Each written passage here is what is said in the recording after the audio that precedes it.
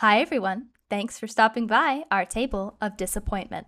This is How They Got Away, the show where we discuss the unsatisfying endings to your favorite unsolved or unpunished true crime and corporate greed stories. I'm your host today, Kelsey, with my co-host, Annalise. And our just one guest today, and Anna. Stephanie has left us, so it is just us for the day. She went to spend time with her family. God, who would do that? Never fear, though, she will return. Today, we will be taking a look at the story of Jane Marie Prichard, born in 1958. I couldn't find the birthday. Maybe it's just because there weren't as many people writing that stuff down, but people would only say, like, oh, she's 28 in all newspapers. So I have no idea what star sign she is. But I'm feeling Virgo. I have no evidence for this, but I'm feeling Virgo. To parents Audrey and Walter Prichard. She grew up with older brothers Keith and Greg and younger sister Beth. When she was 10 years old, her family moved from Silver Spring to a farm in Barnesville, Maryland, and her parents still reside there to this day. The family raised cows and horses on the 30-acre farm, and Jane, or Janie, as the family would call her, was always growing plants and shrubs, having inherited her mother's knack with plants. Horse girl confirmed. I'm also going to send you guys the photo. Okay. She was not, I think this is like her confirmation gown. Aww. Yeah, for like a... The church. Yeah, I don't remember which denomination does that, if it's Catholics, Christians, or both, but like, it's a religious thing. Yeah. But she looks so nice. She just looks so nice in the little flower crown. She's got such a nice smile. I feel like that had to be her touch, like the flower crown. We love it. In a 2015 article, the Delaware News Journal interviewed her brother Keith, who she was particularly close with, despite him being 3 years older. He recalls that his sister was, quote, always an outdoor person, unquote, and that she grew up with a love of nature and horses. She's a horse girl! Maybe a little bit. From what I could tell, she and her brother had always been close, which is, I shouldn't say weird, because some siblings are close, but 3-year age difference, like, that's prime, we hate each other age gap, I feel like. My brother and I are 3 years apart. Yeah, my sisters and I are about 2.5 to 3 years apart, and the only one we don't really like is the older sister, but that's because she doesn't really talk to us, and she keeps to herself, and she doesn't really connect with us, but the three of us are just like, we hold hands. So, it's a hit or miss. The tea. That is some sibling drama over there. I'd say my brother and I are chill. When we were younger, we were not chill. Oh, yeah, that too. Yeah, that's the thing. From what I could tell, they had always been that close. I feel like the 3-year age gap is like, we're not close when we're young, but we're super close when we're older. But they seem to have always been that close, which is very sweet, very nice. Valedictorian of her high school class in 1976, because of course she was. Go Queen. Such a smart, intelligent girl. I have no real evidence of her being a Virgo, but I'm getting Virgo vibes. Virgo's a good sign, you know? It's a good sign. Jane was very studious. I mean, of course, she's valedictorian. And she chose to pursue a master's in botany at the University of Maryland. Because she's a plant girl. Yes, she's a plant girl. Of course she's going to pursue a master's in botany. She expected to complete her master's in 1987 and had plans to become an environmental lawyer. Get it, Queen. Get it. So I think her plan after this was to go to law school after her master's was done. Snaps. She's like, go off, besties. She was living in a small house, which some sources described as a cottage. I don't really know what the distinction there is, but maybe people saw the house and were like, this is a cottage. I'm picturing like a small 1-bedroom, because people had those houses back then. They weren't all just replaced by apartments. And it's Jane, so there's flowers everywhere. The flower boxes are thriving. There's a garden in the front. Like, this is what I'm picturing. to make me think why they used the word cottage. Cottagecore began with her. I'm also envisioning, like, a pie cooling on the windowsill. And, like, the birds are everywhere. There's, like, soft twittering in the background. It's very idealistic how I'm imagining this. Jane might have been a Disney princess, unconfirmed. In that dress, in that hair piece, a Disney princess. A little bit. She had some Disney princess energy. This cottage was in Clarksburg, Maryland, a small suburb in Washington, D.C. area. And she worked at the prominent botanical garden, Brookside Gardens in Montgomery County, Maryland. So she's working at a botanical garden. She's working on her thesis. She has a cottage. She's living it. What year is this at that point? Obviously, some of this stuff is happening over the course of several years. So it's somewhere in the 1984 to 85 range. Got it. Jane was adventurous and independent, taking a solo cross-country trip after completing her bachelor's in her 1966 Datsun 2000, a car that she loved and that her family still has, just somewhere. Jane strikes me as a person who loved life and found freedom in her independence. I love her. I love her, and this is going to make me sad. She sounds so great! Like, I want to be her friend, and we can't be friends because she died 36 years ago! Spoilers! Okay, imagine, if she was able to live out her full life, her as, like, an older, maybe, like, a grandmother in her little cottage. Ugh. Honestly, if she had lived, I think she would have reminded me of my grandmother, because my grandmother has a garden everywhere she goes. She's very kind of like that hippie vibe, very pro-environment. I could see Jane, if she'd gone through with her dreams, become an environmental lawyer. I want her and Al Gore to have just been really tight. That's just what I want. Sadly, it didn't happen. Honestly, we would have an environment if Jane had lived. She would have saved the environment. Like, let's be honest. Her thesis concentrated on a ground vine known as the American hog peanut, and how its leaves would turn to always face the sun, even under tall oak trees. Kind of like how sunflowers do it, but even under, like, the heavy tree cover of, like, a forest. And I'm gonna share a picture of the American hog peanut plant because I feel that Jane would want us to know what plant we're talking about here because, she's that kind of person. It's kind of a cute little plant. I sent it twice, but there it is. Plant awareness. It's got little purple flowers. Oh, it is very cute. Oh, imagine drying those flowers. In her cottage, she has dried flowers. I didn't find any, source that said she dried flowers in books, but now I can't not picture that. I mean, if you're a botanist and you're studying this stuff, I gotta imagine you got some dried flowers. Of course. As a result, she had been to the Blackbird State Forest in Newcastle, Delaware, several times over the past 3 years, as this was an area where this plant grew in abundance. Parkgoers would sometimes see her set up just off the dirt access road, electronic equipment stretching 30 yards into the forest, studiously observing the local flora. Forest manager John C. Bennett had seen dozens of students come and go from the forest for their research in his 17 years there. He had this to say about Jane, quote, "She was very dedicated and enthusiastic about her work. If I'd let her, she'd have spent days telling me about her work," end quote. She's just so great. I can just, you could go, "Hey, Jane, how's it going?" And she'll be like, "Oh, I found this new plant," and then proceed to spend the next 3 hours telling you every single thing there has ever been to know about this plant. I picture it. I see it. You would vibe so hard with her. At the community garden, she's there, and she's like, it's like the lady at the community garden who, helped you out.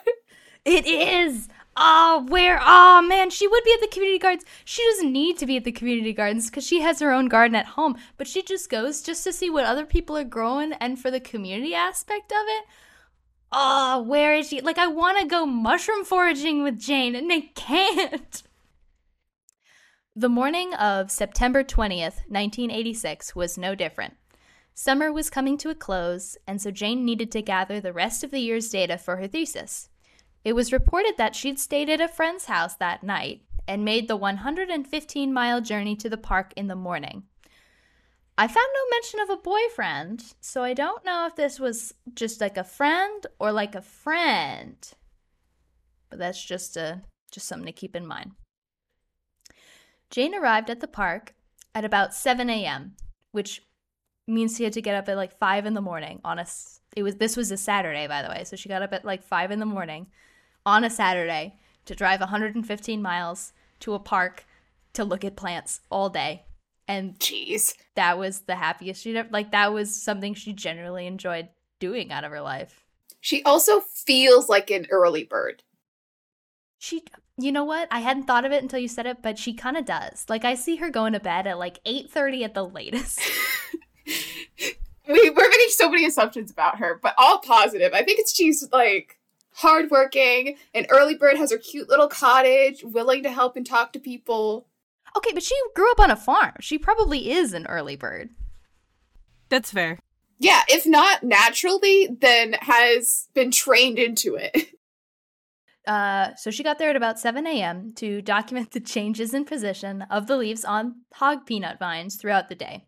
She parked her blue and white 1980 Chevrolet Blazer, she'd gotten a different car at this point, on the side of the dirt access road, like usual, and began her observations like she had done so many times before.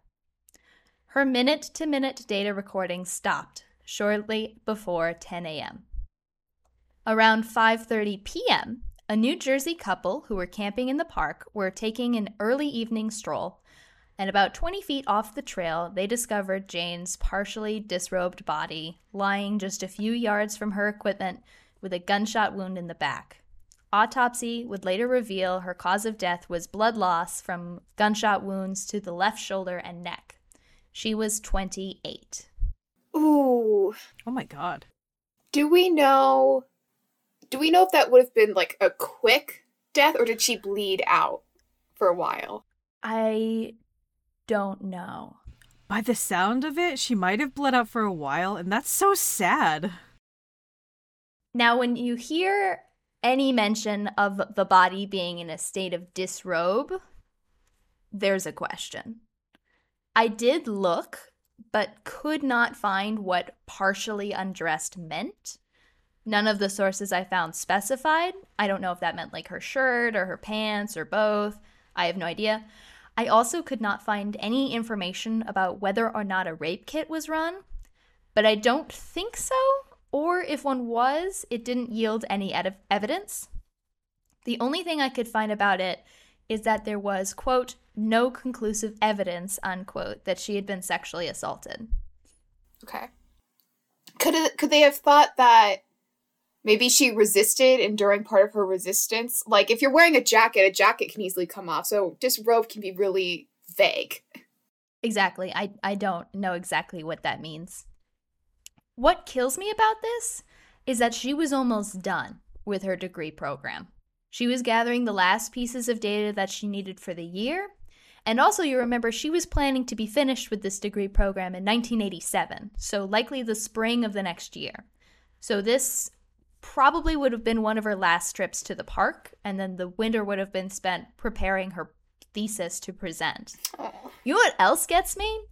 She was shot with shotgun pellets and bled to death. And one can only hope that the injury to her neck severed her carotid arteries, because the alternative is that she laid there on the forest floor and died slowly. If it had struck the carotid artery, it would have been a matter of minutes. If it hadn't, it could have been a lot longer than that, and I couldn't find anything that specified. I'm not even sure if they were able to ascertain that at the time. And sorry, so this is a Saturday, and it was 9 a.m.-ish that they think that something happened? She was making observations in her data recorder every minute. Those stopped a little bit before 10 a.m., and based on autopsy results, they think that she died around 10:30, or at least was injured at 10:30-ish. And there's no one walking. Was she just like in a not super populated area when this happened, or? I am actually going to talk a little bit about what kind of people might have been in the forest this day. We will get into that, but that's a very good question. Who the hell is in the forest at this hour? Who's here? Shot in the back also says to me one of two possible scenarios. Like Annalise was mentioning earlier, either somebody attacked her and began attempting to disrobe her, she tried to run away from them and got shot in the process, or someone simply came up behind her, shot her, and then began to disrobe her body, but was maybe interrupted. Those are the only two I could really think of that make sense. Either way, terrifying. Either way, terrifying. Now, hunting was allowed in Blackbird State Forest, not everywhere. Like, there were areas that were still open to the public for trail walking and things like that, but hunting was happening in the area. And in fact, it was opening day of squirrel hunting season, and the gunshots were found to be from a shotgun, which are commonly used for squirrel hunting. Lieutenant Frederick M. Calhoun, Jr., Public Information Officer for Newcastle County, would say that the forest was, quote, very active with hunters, unquote. However, accidental shooting was quickly ruled out due to her body's state of undress. So I think that, although I couldn't find specifics about what undress meant, I believe the police thought it was due to somebody else, not like, just disrupted from running or things like that. What this does say to me, though, is that there were likely several potential witnesses in the forest that day, which leads me to believe that this was an attack of opportunity. No one who's planning this out is going to pick a day with such heavy traffic. That just doesn't make sense. And it also makes me wonder if they watched her from a distance for some time before approaching her that day to ensure that they wouldn't be seen. Creepy. Terrifying. Police would interview over 300 people for information on this case. For how many potential witnesses there were in the forest that day, there would be only one person to even claim to have seen Jane that day, and that is insane to me. How big is this park? It's a few dozen square miles at least. What she would do is that she would drive up the dirt access road that kind of leads into around the middle of it, and then set up her equipment a little ways off of that road. The couple that discovered her body was following a trail that was just part of the forest. I don't think they were on the access road. I think they were on like a woodland trail, and then saw her about 20 feet off of that trail. So she wasn't on a trail. She was in the woods looking at plants, but she wasn't that far in the woods to like not have been seen by people. And people had seen her do this before, like during other trips, people had noticed her do this. So the fact that nobody else saw anything of use, kind of whack. A man came forward 2 days later claiming to have seen Jane that morning, and that he had seen another hunter in the area. He described the man as a Caucasian male with a beard, approximately 5'9" to 5'10", medium build, wearing a brown jacket and blue jeans. He was able to provide this description to a sketch artist. Here is that sketch. I have feelings about this sketch. I'm scared. Is it like a bad... We're not seeing it yet. Is it a bad sketch? It is a bad sketch. Why is his ours so far apart? No! Oh god, he looks like... Oh my god, he looks like, Shane from The Watcher. No! No! He does! He does! I was gonna say that! He looks like an alien that put on a mask. He looks like Shane Madej. Here's a picture of Shane Madej because I saw this sketch and I immediately thought, that's Shane Madej. It can have been Shane Madej. Oh my god, it kind of is. It kind of is. It kind of is. That looks like Shane in a hat. I was like, how bad could it Shane, you wouldn't. Shane, how could you do this?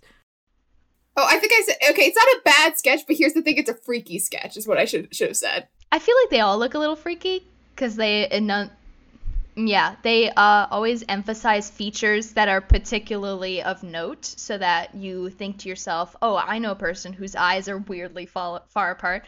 That's not me saying that Shane's eyes are weirdly far apart, because I'm saying he looks like this. But the face shape and the beard, it's like weirdly uncanny. it's so weird. The eyes look dead. The culprit is like a Walmart brand version of him. The Shane Madej we have at home. I'm not saying that Shane Madej murdered a woman 4 months after he was born, because I looked it up because I was so freaked out by this. I was like, wait a minute, was Shane even born? I was like, was Shane even born when this sketch was made? He was. He was born in May of this year. I was gonna go like, he's a little too young for that. Just like a weird coinkydink that they look so similar. The more police spoke with this hunter, the more suspicious they would become. Michael P. Lloyd, 27, was working as a janitor for Stewart Pharmaceuticals near Newark. They thought that his particularly specific descriptions of Jane's clothes, equipment, and vehicle were a little too specific. Police also noted several inconsistencies in his alibi, although I couldn't find what those were.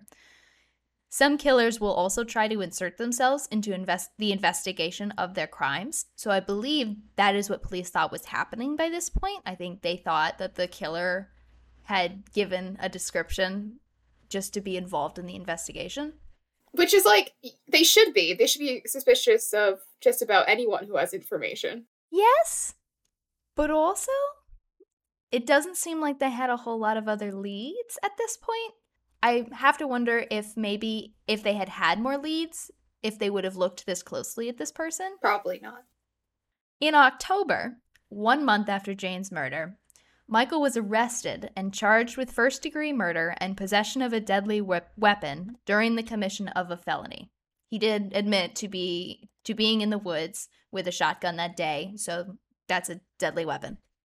But it was also a hunting area, so wasn't that okay? Or am I confusing things? Well, not if you murder a person with it. Well, yeah, but they aren't charging him with murder. They're charging him for having a weapon that...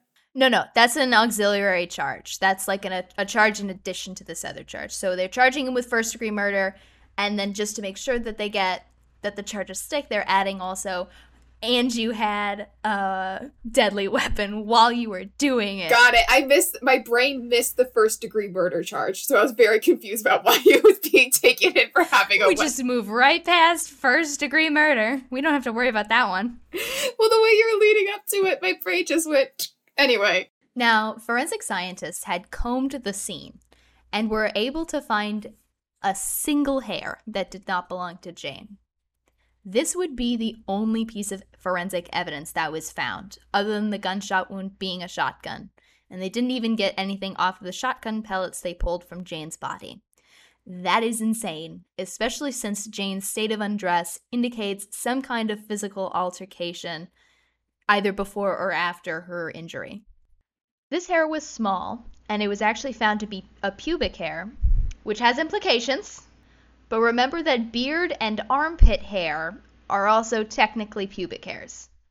So I don't know if it necessarily was from the pubic region. Okay. Noted.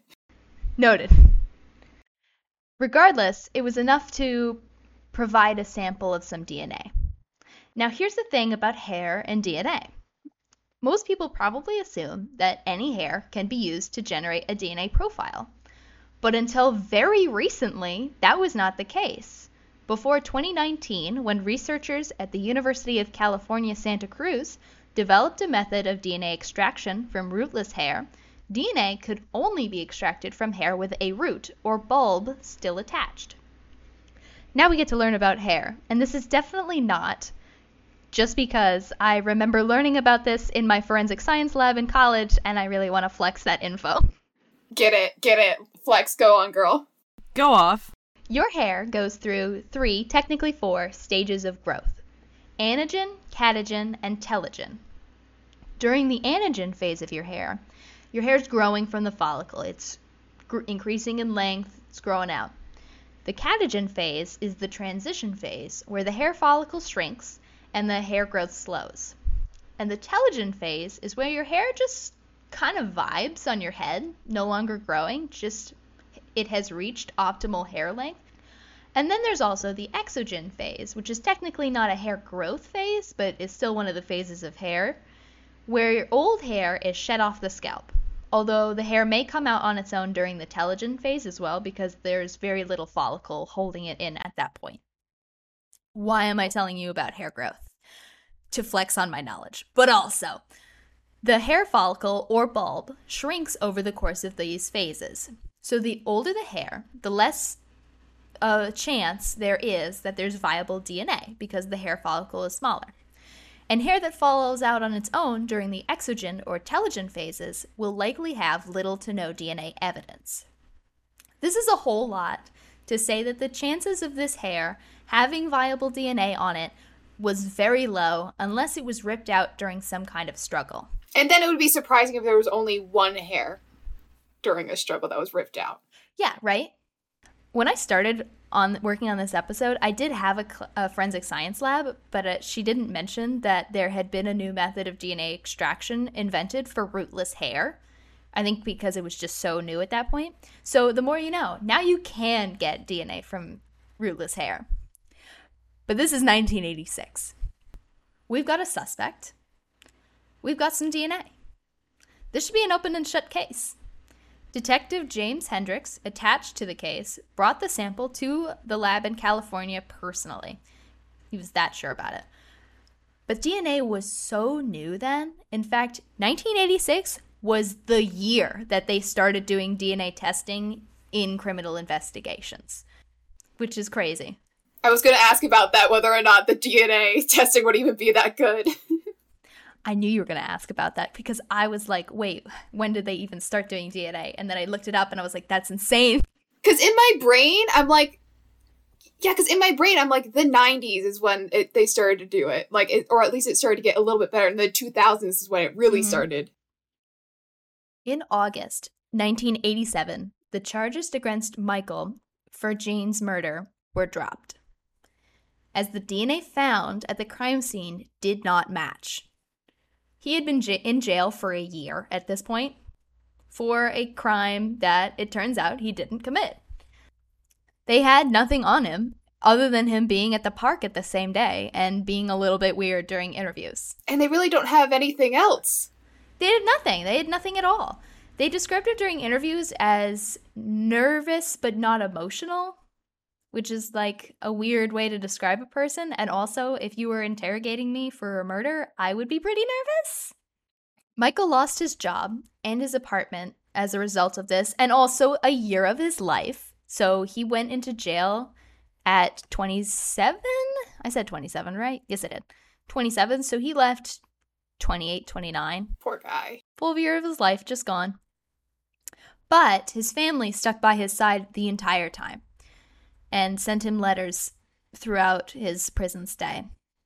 He also credited his faith, which stuck by him as well, with getting him through that time. Michael said that after his release, he would never try to help an investigation ever again, which is kind of fair. Fair. And I understand police looking into him, but they went super hardcore on someone that they were just like, oh, his facts are a little too factual. Yeah, they really want like this one. And what gets me is that they arrested him before the DNA had even come back. Like, I know it's new, and I know that they were confident. They were sure that this would match him, that this would just be the icing on the cake. But, like, nowadays, no judge would okay an arrest warrant for someone whose DNA had not been attached to the scene. It's just overall, they had nothing on him except for he's like, oh yeah, I saw her and this was her car and that's it. That is really just someone who's observant. I get taking a closer look, but you had nothing additional after that. They did also say there had been some inconsistencies in his alibi, which I again don't really know quite what that meant, but if you are ever going to talk to the police about a crime, you have got, even if you know for sure you're not involved, you have got to make sure that your alibi is water sealed, airtight, that Flex Seal tape that they put over those screen doors that they put at the bottom of boats for those commercials. It has got to be tight. Because if it's not, sealed. Boom. To be fair, it could also be the cops being like, you did this, right? Like, there are some interviews where they kind of gaslight into you thinking like, oh my God, maybe that did happen. So that could have like affected his alibi. And that's what, because they did say he was more nervous. So when you're nervous, you're kind of more prone to taking suggestions. So he's probably just like, did I do that? I might have. Mayhaps, and they probably just went like, okay, cool, this guy like said it because we told him to, so put him in the jail, which is really fucked. But I mean, they could have done that. Murderer says what? It's also hard with alibis because, like, just think about it. If you had to describe everything you did, like, yesterday, that is very hard to do. And a lot of times you'd be like, yeah, I was at home alone. There's no one to back you up if you're at home alone. If you're walking through a park, you can't, there's no one else to back you up to say for sure you were there. Especially if, like, what are you doing at 10:31 a.m.? Me, 10:31? I was well, that's a precise, like, weird time. And he had been in the forest squirrel hunting that day, so, like, what alibi did he even have? That, like, another hunter saw him? Like, an introvert's nightmare. He was just trying to, like, have some nice alone time in the woods, killing squirrels. But, like, no. After Michael was ruled out, there were no new leads coming in, and the case went cold. Newcastle County Police Chief Colonel Elmer M. Setting announced the formation of a new cold case homicide squad in October of 2014. Jane's case is one of the cold cases they are looking at, again, with fresh eyes. But nothing has come of it. Which, at this point, they have several cold cases that they're looking at incongruent, so it's not like they're spending all this time just looking at Jane's case. But also, it's been almost 10 years, and there's been nothing, no new news. And that's the tough part about cold cases, is that they've gone cold, so it's hard to dig things up that would be new, because people might not remember. Really, the chances, especially in that kind of area, of digging up new evidence, it's very hard. Whoever killed Jane Marie Prichard continues to get away with it to this day. I think this was a complete attack of opportunity. I don't think this person knew her. I think it was just Jane was in the wrong place at the wrong time and ran across the wrong person. I think this was a hunter who saw Jane and approached her when there was no one else around, possibly having watched and waited for other hunters to leave the area. I don't know if they just came up behind her and immediately shot her, or if they tried to speak to her and try to get something out of her, I don't know. Or if they tried just straight up attacked her. But yeah, I think at this point, the person, unless the person does a deathbed confession, or nowadays we have a lot of new evidence coming out with ancestral DNA, people entering their DNA and then them finding that the person who did it through them, through as a relative. I think those are probably the two most likely scenarios for us getting any closure on this case at this point, because they were both, it was in the middle of the woods, and if someone else had seen something, they would have spoken up by now. And the only person who did speak up got put in jail for a year as a result, so that would put me off saying anything for sure. Jane Marie has gone without justice for 36 years. And that's pretty disappointing. That's pretty goddamn disappointing. It's extremely disappointing, yes. And her parents are still around, which is... Parents still live in the same farm that Jane grew up in. They still have her old car from when she was in college. I get the sense that they haven't let go of Jane. And I don't think they will. And, like, what parent would? Also, a parent outliving a child is just so heartbreaking. It's so... Imagine getting that call. Maybe they'd spoken to her, that week or something. I'm sure she seems like the kind of person who would have, like, kept in pretty constant contact with her parents. This is 1986. She's not texting her mom every 5 minutes, like some people these days. Me. But she had probably called her mom pretty regularly, I would think. And, maybe they'd spoken to her recently, and then the next, communication they get is that their daughter died in Delaware, of all places. and that she never got to finish her master's degree. Yeah, considering how hard she was working on it. I think they should give her a posthumous master's degree. I don't know if they do that, but I think they should. I think she deserves that master's degree. I just think so much about what we lost. We could have an environment right now. I said that earlier, but it just gets to me. If she was alive, we'd have so many things. People would be more aware of climate change. Granted, a lot of us are, but some are not. I look at politicians and I look away, but